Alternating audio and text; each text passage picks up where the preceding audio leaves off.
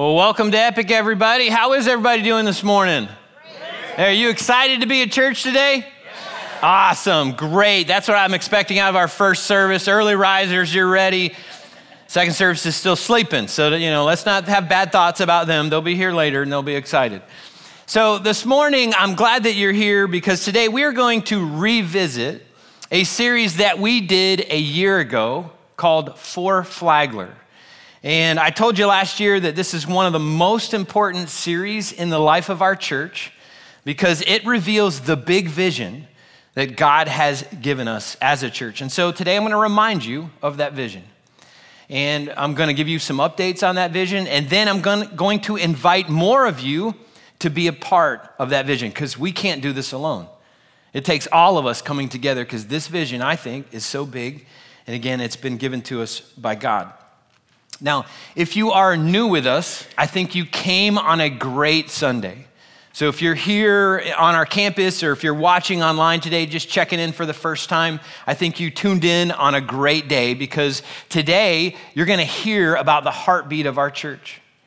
And if you're looking for a church home, trying to figure out if this should be the place that you plant and grow, then I think today's message and this series can help you answer that question. If you are not a Christ follower, let's say that you lost a bet at work and you had to come to church because of that, or somebody invited you to come to church and they tricked you. You thought you were going to the movie theater, and then you ended up here at a middle school, and yet you're here, and you're not a Christ follower yet. I think you came on a great Sunday, because today you're going to hear about the heart of our God for you. And so I think today's message, this series, is great for everyone. Now, our theme verse for this series is found in my favorite chapter in the whole Bible. It's Romans chapter 8. Romans chapter 8, verse 31. It says this: "Since God is for us, who can ever be against us?" I think that is such a powerful verse. But that powerful verse has one big problem. Many people in our world don't believe that verse. Many people don't believe that God is for them. And if they believe that God exists, there are many people that think, I'm not even sure God exists, but if he does, he's probably not for me. He's probably mad at me. He's angry at me about something. He's disappointed in how I'm living, but he's certainly not for me. But that couldn't be farther from the truth. I think there's a big gap between that truth and how people understand that truth and apply that truth to their lives. And I think that gap is caused by how we as Christ followers often don't do a good job of representing God to the world. Like we could do a better job of being for people because God is for people. And there are many people in the world that conclude that, it seems like Christians aren't for me. It seems like church isn't for me because we are well known for what we stand against. We're not well known for who we are for. And so people conclude in our world that, if church isn't for me, if Christians aren't for me, then that must mean that God is not for me either. In addition to that, many of us Christ followers have made it difficult for people who are trying to turn to faith in God. And that statement should sound crazy to us. Why would anybody make it difficult for somebody who's trying to come and find faith in their God? Why would anybody do that? I'm not sure why we do that, but that has been a thing that we have done ever since Jesus told his original disciples, go into the world and make more disciples. It's been happening for a very long time. And this morning, I want to introduce you to one of the first examples of that found in Scripture. It's found in Acts chapter 15. So if you have a Bible with you and you want to flip over, you can. If you want to pull that up on your smartphone, you can do that as well. We'll have the verses that'll come up on the screen this morning. But before we dive into Acts chapter 15, let me explain who some of the main characters are in this portion of Scripture. So first we have the Apostle Paul. And if you're not familiar with Paul, he's got this amazing story. He used to be known as Saul, And when he was Saul, he hated Christ's followers. He hated Christ. He did everything he could to end that Christian movement and persecute Christians. And then he met Jesus. And he was radically transformed by Jesus. And he went on from there to be one of the most influential Christ followers beyond Christ himself, to move Christianity around the known world. He's written much of the New Testament part of the Bible, and so we'll understand a little bit more of his story today. And then Barnabas is another person in this story, and Barnabas was Paul's missionary companion. His name means encouragement or encourager. So Barnabas came alongside of Paul and said, listen, I'll help you. And they went around starting churches in the known world at that time and leading people into a relationship with Jesus Christ and starting churches. And then they'd move to a new area and they'd continue to do that. So they were partners in ministry. Then we'll hear from the Apostle Peter, who was one of Jesus' original followers and one of his 12 disciples. And then finally, we'll hear from James, the brother of Jesus, who became a prominent New Testament church leader. Now, let me tell you how big of a deal that is, okay? Imagine, we talked about dysfunction in families a little bit last week. We talked a little bit about the possible dysfunction in Jesus' earthly family. Again, I put us in the spot of saying, hey, imagine what it must have been like to be one of Jesus' siblings and having a perfect brother, and you're not perfect. And you know, you have to take the blame for all the stuff you do wrong. You can't blame it on Jesus because he's perfect. And imagine the tension that must have been there. And we understand from Scripture that Jesus' siblings were not all that into believing that he was the Savior of the world until his resurrection. After that, James became an early New Testament church leader. He went all in. And he believed who Jesus was, that he was the Savior of the world. So we're going to learn from James today. And something specific that James says has shaped us as a church and why we do what we do. Again, we'll get to that in just a minute. As we read along, I'm going to pause and explain a few things, and then we'll read a bigger section of Scripture, and then we'll unpack that after that. So Acts chapter 15, verse 1 says this: while Paul and Barnabas were at Antioch of Syria, again, they were traveling around, trying to start new churches, some men from Judea arrived and began to teach the believers, unless you are circumcised as required by the law of Moses, you cannot be saved. Now, that word saved is a biblical term that has to do with somebody putting their faith and trust in Jesus as their Lord and Savior. So when somebody does that, when they die, they are saved from hell. They are saved for heaven. But these guys from Judea came along and they said, you know what? Belief in Jesus is not enough. You have to follow that up with behavior, the right type of behavior. And what they were proposing to those people in that day was circumcision.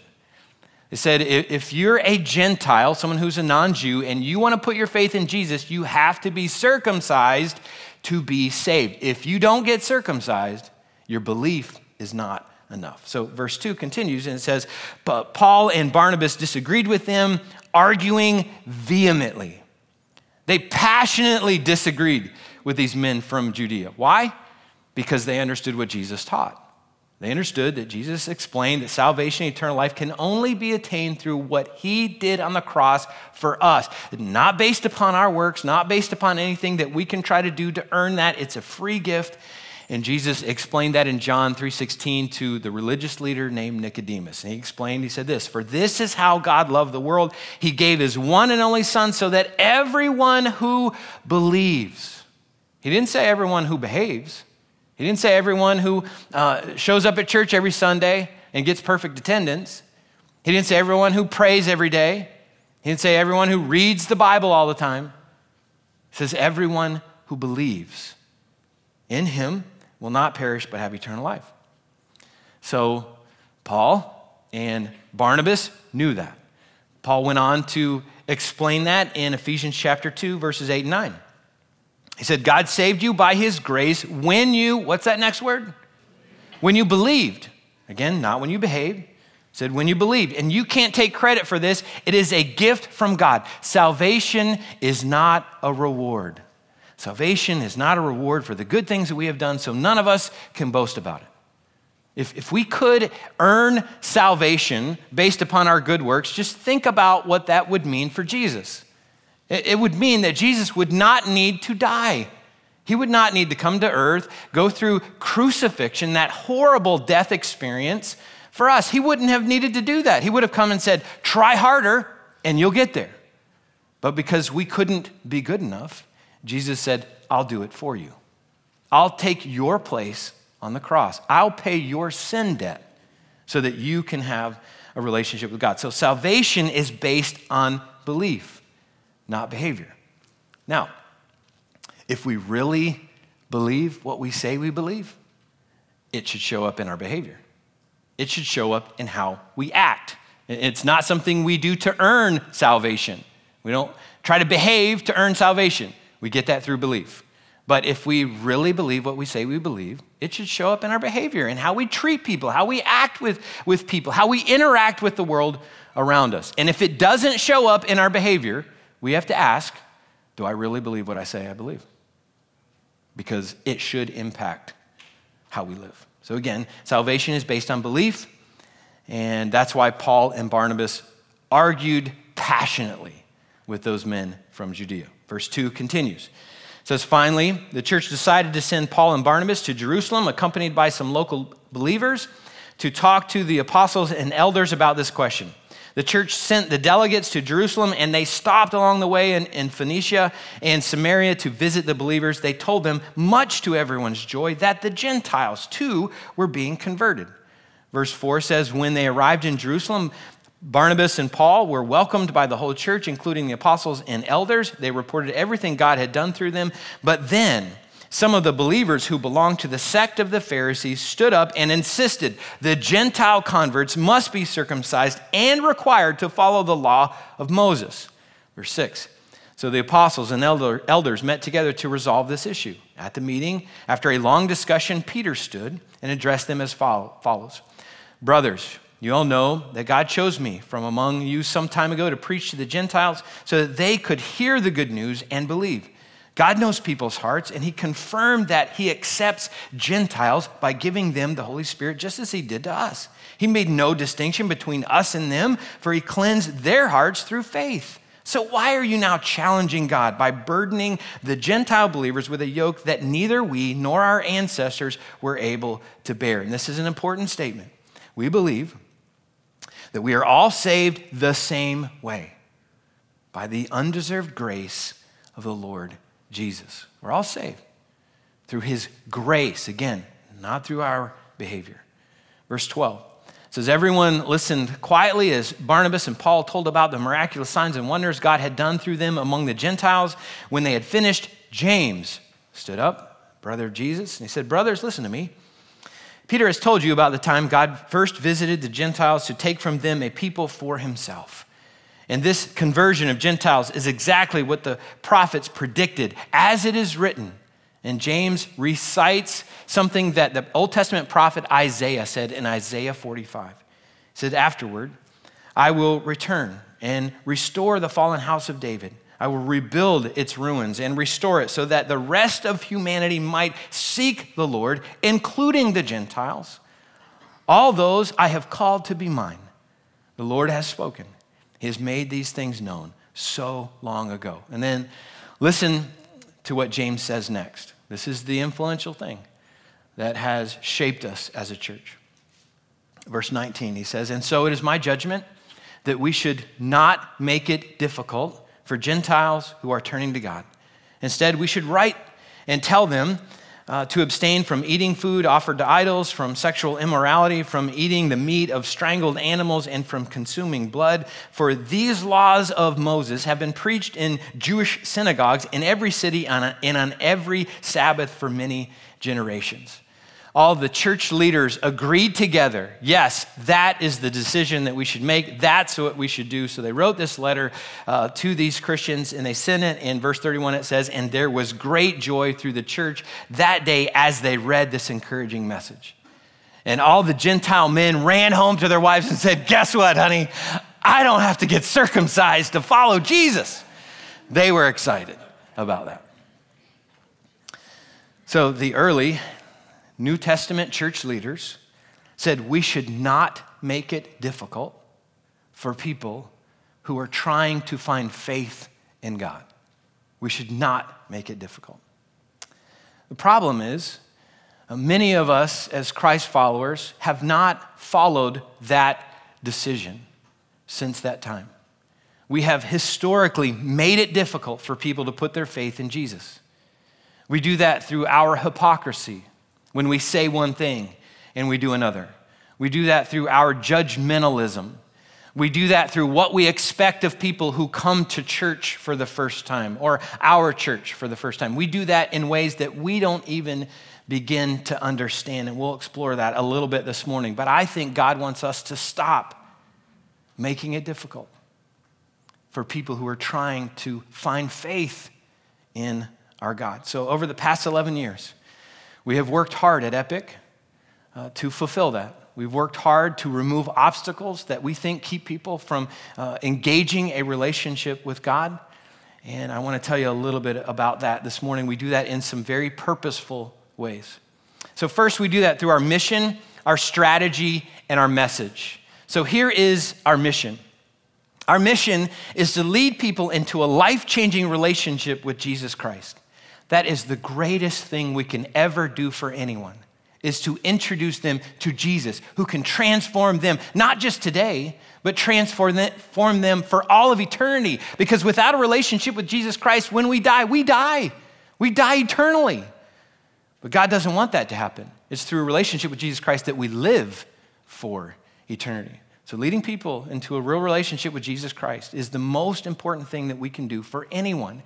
And over the past 11 years, we have had the privilege of leading at least 695 people into a personal relationship with Jesus Christ.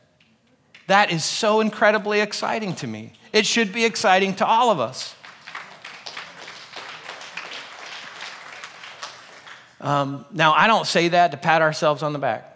That's the mission that Jesus gave every church, every Christ follower. That's what we're supposed to be doing, is helping people come into a relationship with Jesus Christ. And so I am praying that God will help us reach 1,000 people in the next 4 years. By the time we turn 15, I would love for us to be able to say, you know what? God has allowed us to lead 1,000 people into that relationship with him. And guess what? We need your help to do that. We need you and I going into our community, talking to the people that we know and helping them understand what it means to have a real relationship with Jesus, who came to transform our lives. Now, that's our mission. Our strategy is a little different. So every church should have that basic mission.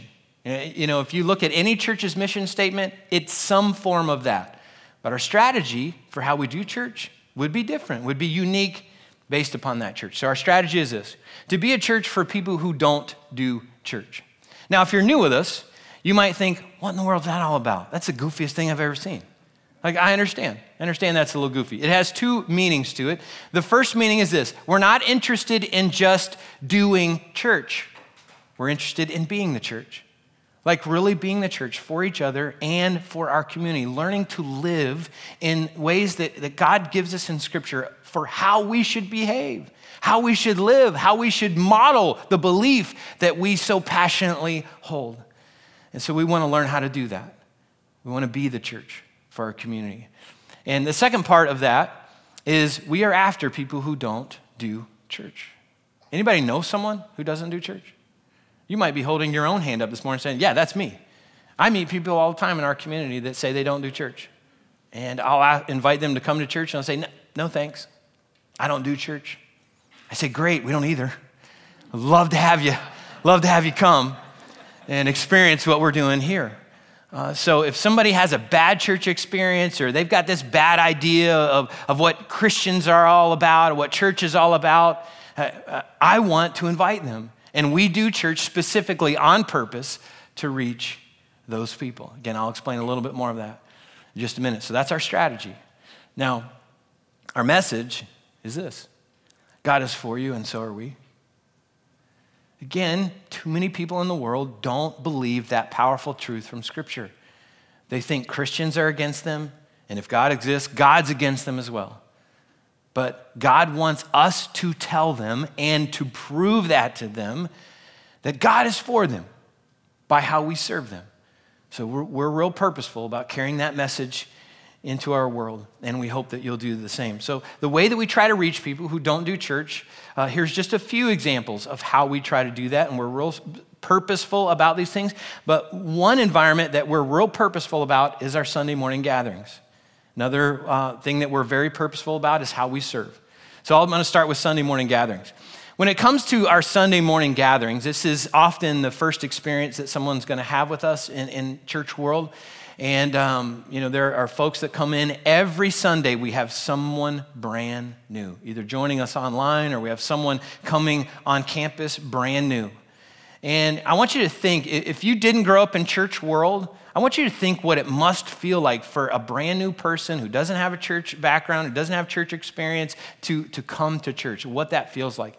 It can be nerve-wracking.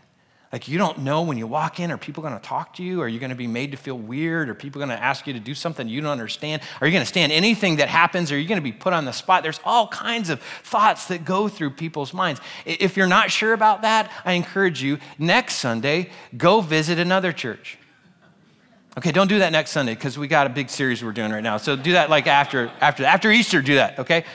But sometime when you get an opportunity, go visit another church and pay attention to how you feel when you walk in. When I'm not preaching, one of the things that I love and hate to do is go visit other churches. Why? Because I want to feel those butterflies in my stomach. I want to feel what it feels like to be a new person and wonder, is anybody going to talk to me? Is anybody going to care about me? Is anybody going to try to make me feel comfortable when I walk into this strange environment and I don't know how they do things around here? And that's how people feel when they walk in. So I want people to feel welcome. I want to remove some of those obstacles as quick as possible. One of the things that I'm very purposeful about, and many of us are purposeful about here, is our connections team. We got a great connections team that works really hard to welcome people that are coming in so that they know, hey, you matter. We want you to know you matter.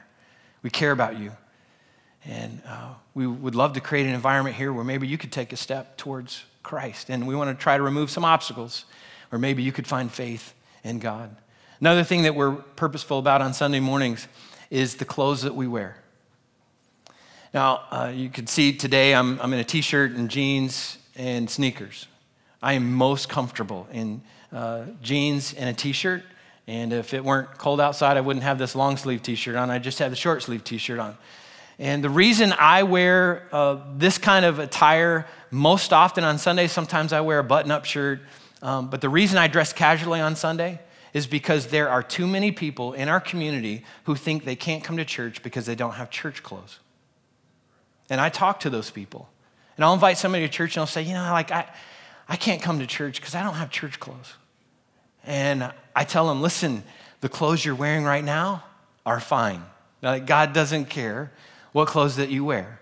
And then what I want is when somebody comes into church who's thinking I don't know if I'm wearing the right clothes when I come into church, I want them to come in and look up on stage and see me and go, oh, if he can wear that, I'm comfortable here. I could dress down. Now, if you're comfortable dressing up, great. Wear what you're comfortable in. But I don't want clothes to be an obstacle to somebody who's trying to come to God. Imagine that from God's perspective, that someone said, I didn't have church clothes. That's why I didn't find a relationship with you. That's a horrible thing. I think God wants us to change that. Now, I think it's really important when we come to church that we wear clothes. Beyond that, I don't really care what kind of clothes you wear. Modesty would be great, but just wear clothes. That would be really good. We're purposeful about the songs that we sing. The songs that you heard this morning are songs that you could turn on Christian radio and hear. We're purposeful about that because all week long, then somebody driving around in their car could turn on the Christian radio and go, hey, I heard that on Sunday. And throughout the week, they could learn to worship God through the songs that we're singing on Sunday morning. We're purposeful about how we teach, specifically how we explain things. And we Christians have come up with a language that has been called Christianese. We use these really big words like sanctification and justification and substitutionary atonement. And if you don't know what that stuff means, then instantly you feel like an outsider.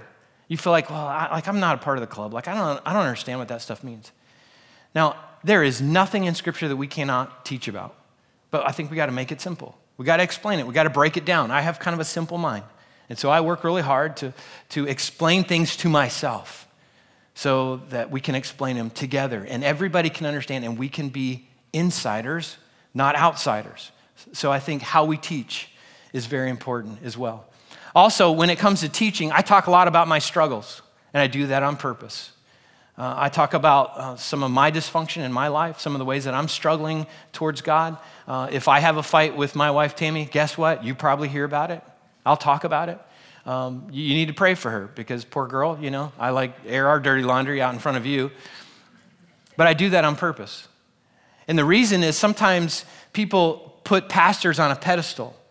And if a pastor talks about a spiritual success or, hey, this is how you grow in your relationship with God, often people go, well, that must be easy for you because you're a pastor. Like, you don't struggle with the same stuff that normal people struggle with. And I got to tell you, I struggle with the same stuff everybody struggles with. And when I talk about my struggles, I often find people who will say, you know what? If you can struggle your way towards Jesus, maybe I can too.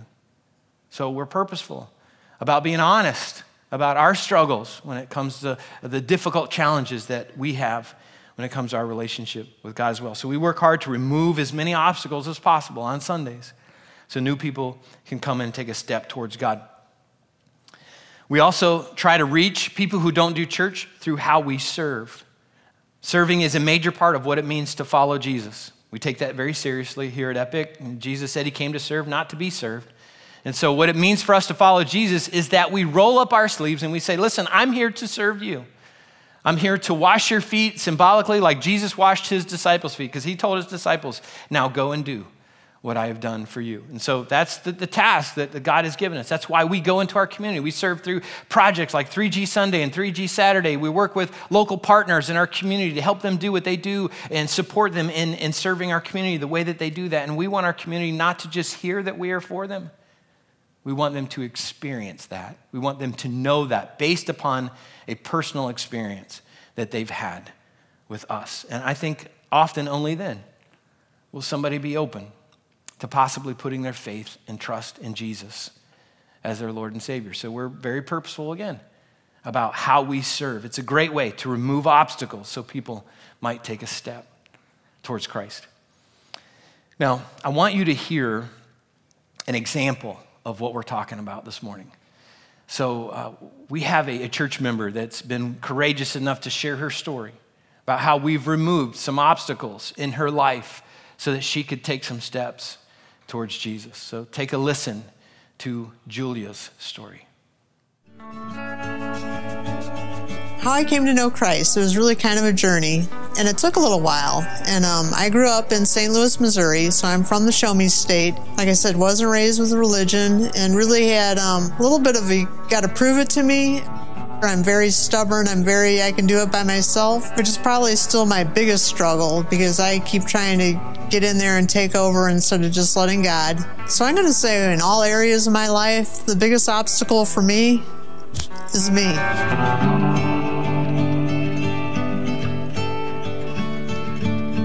About the time that I started coming to Epic, you guys offered 40 days of prayer. And I thought part of my problem, maybe I'm just doing it wrong. Maybe I just don't know how to pray. I'm going to say I don't really think there's a wrong way to pray, but I think that there is a better way to pray. And I think that really helped me get there.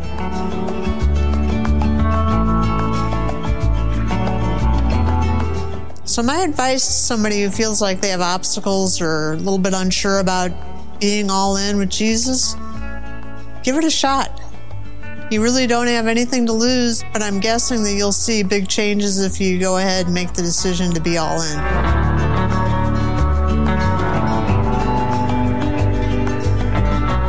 The differences it's made in my life are just, they're immeasurable. The changes in the past year, all around, I'm in a better place. Despite COVID, despite all the things to be nervous and upset and kind of high pressure and tense about, much calmer. I don't know how I would have made it without Epic and without Jesus in my life this past year, because, boy, if there's a year to test your faith, this is the year to test your faith. This is it. This is the one.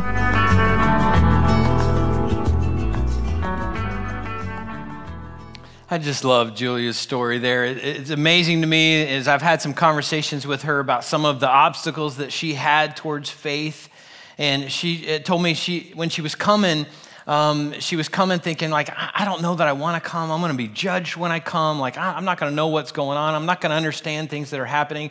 And when we worked hard to remove those obstacles, she moved fast in her faith journey. She put her faith in Jesus. She got active in our 40 days of prayer small group so she could learn how to engage a deeper relationship with God. She started tithing like very quickly. She began the journey of tithing, and that's where we give 10% of our income back to God through a local church. And I know people who have been Christ followers for a very long time who still struggle with tithing. And she is a brand new believer that began that journey. Then she got baptized. She went all in, and she went all in quickly. And I think she's a great example of what it means and what can happen when we remove obstacles and not make it difficult for someone who's trying to find faith in Jesus Christ. And I think there are thousands of Julias in our community and surrounding communities. And they need us to help remove obstacles for them. And I'm asking for you to help us do that. Now, our Four Flagler vision that we talked about last year and we're revisiting today is all about removing obstacles for people, and here's an update on that vision. So our Four Flagler vision has three key components, three key initiatives that we are focused on. One is for our community, two is for our families, and three is for the future. Now, when it comes to being for our community, you may be surprised at this, but when we were on the journey of trying to figure out some of our community's greatest needs, we stumbled across a statistic that alarmed us. The statistic is this: that Flagler County has had the highest suicide rate, or one of the highest suicide rates in the state of Florida for a number of years in a row. That shocked me when I came across that. And so that was one of the things that God used to say, hey, here's a problem in our community. Here's a need that our community has. And here's what I'd like you to do to meet that need. So the way that I think God wants us to meet that need comes in two forms. So the first is we feel like God has called us to start a care network. We started that a year ago. We've got some great resources in our community, and people need help getting connected with those resources. There is not one central place that somebody can go and find out what the resources in our community are.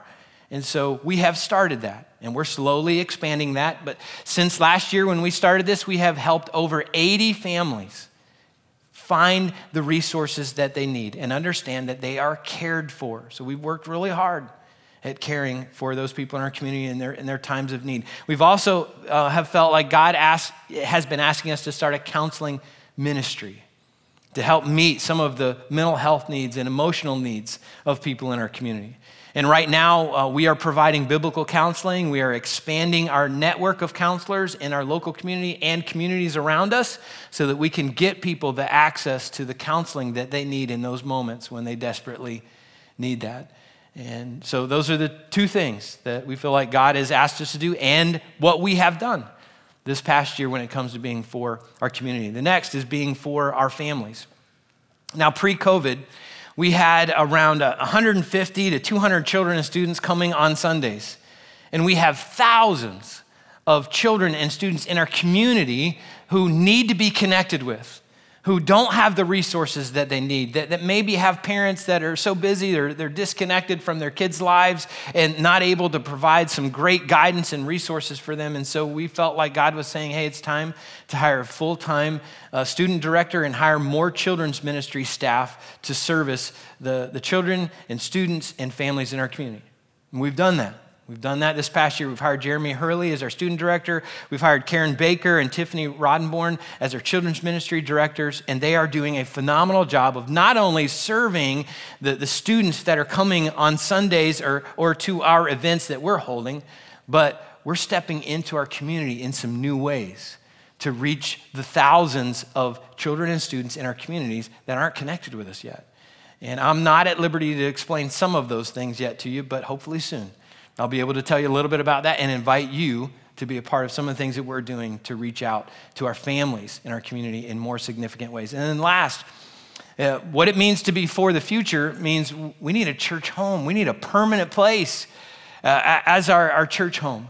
And we've known that we've needed that. And so we've been on a journey for a number of years looking for that. And then this past year, actually in May, we purchased 16 acres of land down on the State Road 100 corridor, which we are super excited about. Anybody excited about us having a future church home? That was our prep team clapping right there. They're ready to not be doing that anymore. All right, so we tallied all this up of what we thought that it was going to cost for us to start these initiatives, not to fulfill these things, not to build the building, but just begin the journey of us doing this. And we put together, these numbers were part of ministry expenses and stepping into these future endeavors as well. And we came up with a number of $2.5 million over a 2-year time frame. Last year, when I announced that, we all went, how are we ever going to raise $2.5 million? And I felt that. We felt that. I knew together, God's calling us to do this. It's possible for us to reach this goal. And so what we committed a year ago to give as a church family was $2.8 million. And that to me goes back to our Ephesians 3:20 prayer that we've been praying since we started church. And Ephesians 3:20 basically says that God can do infinitely more than we can ask or think. And God has done more. God is doing more, and God has more for us to do as a church. So there's still much more for us to do. We've got to fulfill these initiatives that we've started. We've got to strongly support our staff and ministry leaders who are leading many of these initiatives. And we need to eventually hire more staff and expand these ministries so that we can take them to the next phase of impacting our community for Christ and working hard to remove obstacles so people can come to know Jesus as their Lord and Savior. And again, having a church home is a significant part of that. You know, one of the obstacles that we find in our community for people is that many people say, I don't know that I want to come to a church that meets in a middle school. There are some folks that think we're a gypsy church, that we're going to be here today and gone tomorrow. And I encourage them, well, we've been in the middle school for 8 years and we don't plan on going anywhere until God provides us the next place for us to be permanently and hopefully our new church home. So again, those are some of the things that we feel like God wants us to do to be for our community and remove obstacles so people can meet Jesus. And here's what I'm asking you to do. So number one, keep coming back in this series. We've got a lot more to talk about. There's a lot more for us to be reminded of and a lot more for us to understand of the part that we can play. Second thing I ask you to do is read through our 4 Flagler vision folder. So as you're leaving today, someone's going to hand you a really cool tote bag. Isn't that exciting? Don't you want to have one of those for yourself when you go to the store or you go to the beach? Sorry. These folders will be in these bags. You can use them any way you want. And what I encourage you to do is to read the information in here. We've got contained in here some of the history of our church. You want to know where we came from and what we're about? It'll be explained in there. Some of the updates of what's happened in our 4 Flagler vision will be in there as well. And I encourage you, if you're new, take it and read it. If you're not new, take it and remind yourself of what it means for us to be 4 Flagler. And then the next thing I ask you to do is help us be 4 Flagler by signing up to serve. You know, since we've reopened after our COVID pandemic has begun, we've got more and more people that are coming on Sundays. And that means we have more opportunities for you to be a part and help us serve those people who are coming. We've got opportunities for you to serve everywhere. Our prep team, our connections team, our children's ministry, our student ministry, you name the team, I guarantee you there's a spot that you could be active in helping us serve and remove obstacles. So maybe your friends, maybe your neighbors, maybe somebody you know can come to know Jesus as their personal Lord and Savior. So I encourage you to stop by our connection center. Next to it, there's a table where you can find a place to serve, and I encourage you to do that. And then last thing I ask you to consider, I know I'm asking a lot, but lastly, I ask you to consider joining a 4 Flagler group. So we've got these new groups that we've been experimenting with, and they're called 4 Flagler groups, where we get together, we make a 3-month commitment, which is 6 meetings. We get together 1 time a month for equipping purposes, and then we get together 1 other time that month to serve somebody in our community. And we've got an information meeting coming up on March the 28th after both of our services, and we'd love for you to be a part of that. You can register for that by going to our website, theepicchurch.com, look for our signups tab, and you can register there. If you don't register, you can show up anyway. We would love for you to come and hear how you can be a part of that. So those are some of the things that I think that we can do as a church to help remove obstacles from people so that they can meet Jesus. Now, we're going to close here. Just a minute, our worship team is going to come out and they're going to close us in a final song. And this song is called Good Grace.